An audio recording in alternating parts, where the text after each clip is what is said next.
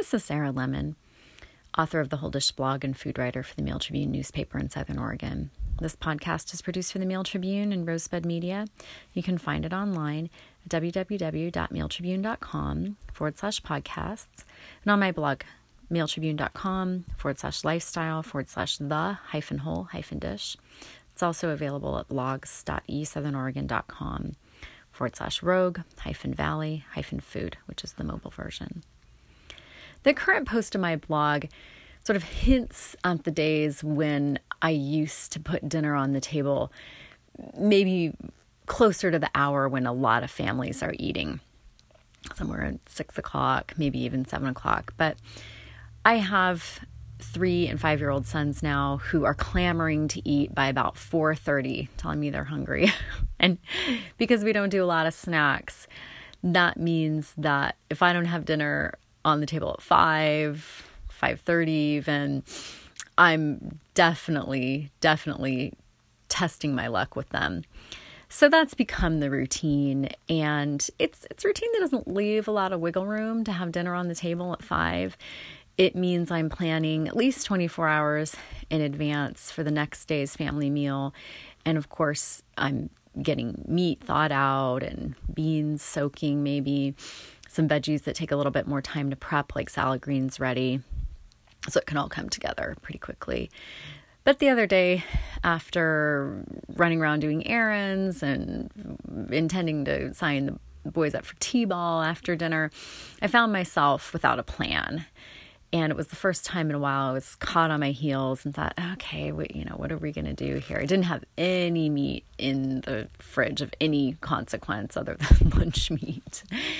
And in those circumstances, and even outside those circumstances, I looked to vegetables for the inspiration. But of course, vegetables on their own are a little bit of a tough sell. My boys definitely eat more vegetables, I think, than a lot of kids in a wider array. They're not just celery sticks and carrot sticks kind of kids. But I have to find a way to soften those a little bit with something supple, something kind of rich, which usually means meat, even if it isn't a huge quantity, or eggs, or in a pinch, we'll do like peanut sauce on some Asian style noodles. In this particular instance, I was thinking stir fry because I also had some nice shiitake mushrooms on hand. But again, stir fry is just a little too fibrous for them. It's a little too much, even for my husband sometimes. And I sort of scrapped that plan last minute for a coconut milk Thai style curry, your green curry, with these beautiful baby bok choy I had picked up at Food for Less in Medford. I had those shiitake mushrooms, which I knew would be great. Some steamed rice with butter, something my kids will always eat, and kind of the coconut sauce on the side, as long as it's not too spicy. They're fine with as well. But I didn't have a protein, even a meatless protein.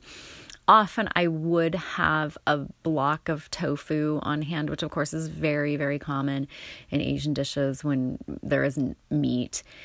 What I did have, though, that I decided I might like even better are king oyster mushrooms that Food for Less has recently started carrying. They are a very, very large, dense, really toothsome mushroom that, when they're diced and sauteed, are almost like a dead ringer for seafood. The flavor is kind of that similar. You'd almost think it was a scallop. And they look exactly like diced tofu, just caramelizing even better. And so I definitely looked at those as kind of like a meal saver, something that could add some heft to this meal. It's a vegetarian dish, and certainly in the absence of another kind of plant-based protein. And I liked it so well, and I've been buying the king oyster mushrooms for a while. I had just never thought to substitute them in dishes that would ordinarily call for just small cubes of tofu, including miso soup, pad thai, noodle dishes. Now, granted, you're not getting the same protein from mushrooms that you're getting from something like soybean, but in my mind, we get quite a bit of protein. We get plenty. I don't necessarily gravitate to having a protein replacement every time we're going to have a primarily plant-based dish. So I explained how that came together a little bit and offered another recipe on my current blog under the headline Mushrooms Masquerade for Plant-Based Protein. That was published on January 26th. And the recipe that's shared in that post is for tom yum soup. So again, in the same vein, Thai food. And this, of course, is a spicy, kind of gingery soup that is sort of known as Southeast Asia as like a cold and flu cure. It's really, really delicious and often calls for cubes of tofu if there isn't some kind of meat. I mean, in Thai restaurants, you can often get it with chicken, with seafood. But in my mind, this would be a great application for those king oyster mushrooms, substituting for the tofu. And in fact, I even said in the blog, you don't always have to have just this like plant-based protein substitute to give a dish heft, body, make you feel full. If it's a warming dish, if your stomach is sort of being filled up with liquid, you can definitely add other things to give it that body. You could use cooked and cubed sweet potato. You could use cooked and cubed winter squash in place of the tofu, including in this dish, which calls for 7 ounces of tofu. And I'm going to go through the recipe right now for tom yum soup. Despite the array of spices, it comes together really, really easily. The spices really only need to steep in the broth for about 10 minutes. And again, this is conceived as a vegetarian dish, so it does call for vegetable stock in the original recipe. I, of course, pointed out you could also use chicken or seafood broth. If you have a really good quality bone broth, you're still getting protein from that. You're still getting fats, healthy fats, and minerals that you would get from eating meat. But it calls for 5 cups of stock, 2 stalks of lemongrass, and all these spices are becoming very widely available these days. Fresh lemongrass in the Asian ingredient section of produce sections at grocery stores. 1 inch of fresh ginger, peeled and thinly sliced. 2 scallions, sliced thin. 2 garlic cloves that have been peeled and minced. A pinch of dried turmeric. You could also consider substituting fresh turmeric, which is available, again, at Food 4 Less in Medford. Just a little bit goes a long way. It's on the expensive side, but it hardly weighs anything. A teaspoon of sriracha or a half teaspoon of sambal olek, which is a chili paste, or other Thai chili sauce. 8 ounces of fresh mushrooms thinly sliced. And of course, I'm advocating to really mix this up with something beyond the common button mushrooms. Shiitakes are great. Oyster mushrooms are great. Those are smaller than the king oyster that I was referencing earlier. There's all kinds of other exotic Asian mushrooms. Anaki mushrooms are lovely, just stirred into soup at the very end, so they're not actually cooked, but you're still getting the texture. They're so delicate. So really experiment with whatever fresh mushrooms you can find. A 1/4 cup light soy sauce, a 1/4 cup of fresh lime juice. Again, this calls for 7 ounces of firm tofu, which is about half of a kind of a standard size 14-ounce package that's been drained, pressed between 2 plates and weighted down is how you do this to squeeze the excess water out of tofu, and then cut into 1/2-inch cubes.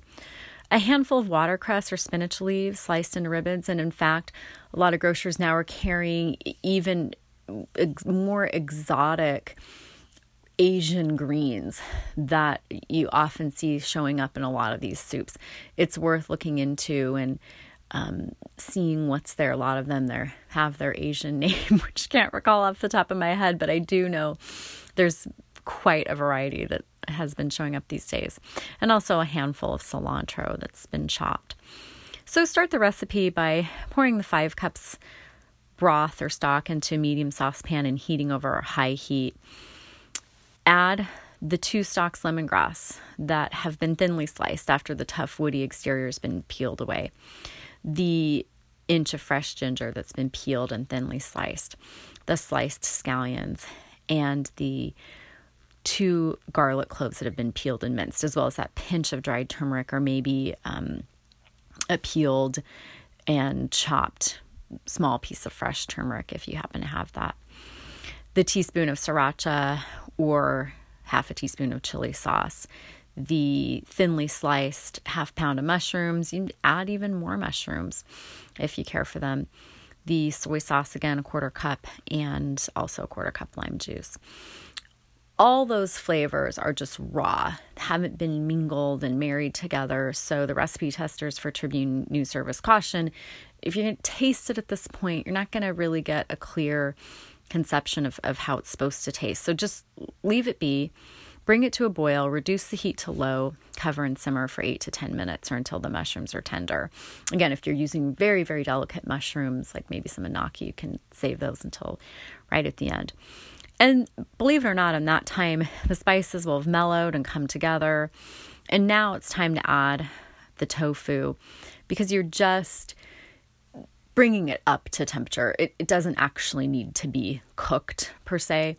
If you have found that king oyster mushroom that I mentioned, diced that, I like to saute it and cook it that way in some butter or other kind of fat. Sesame oil would be nice as well with this.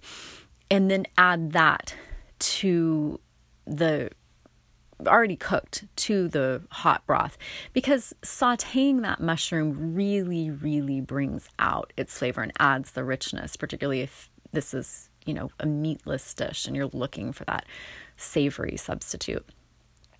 So add either the cubed firm tofu or sauteed king oyster mushrooms, and then float in that handful of watercress or spinach leaves and stir for just a minute or so until the greens are lightly wilted.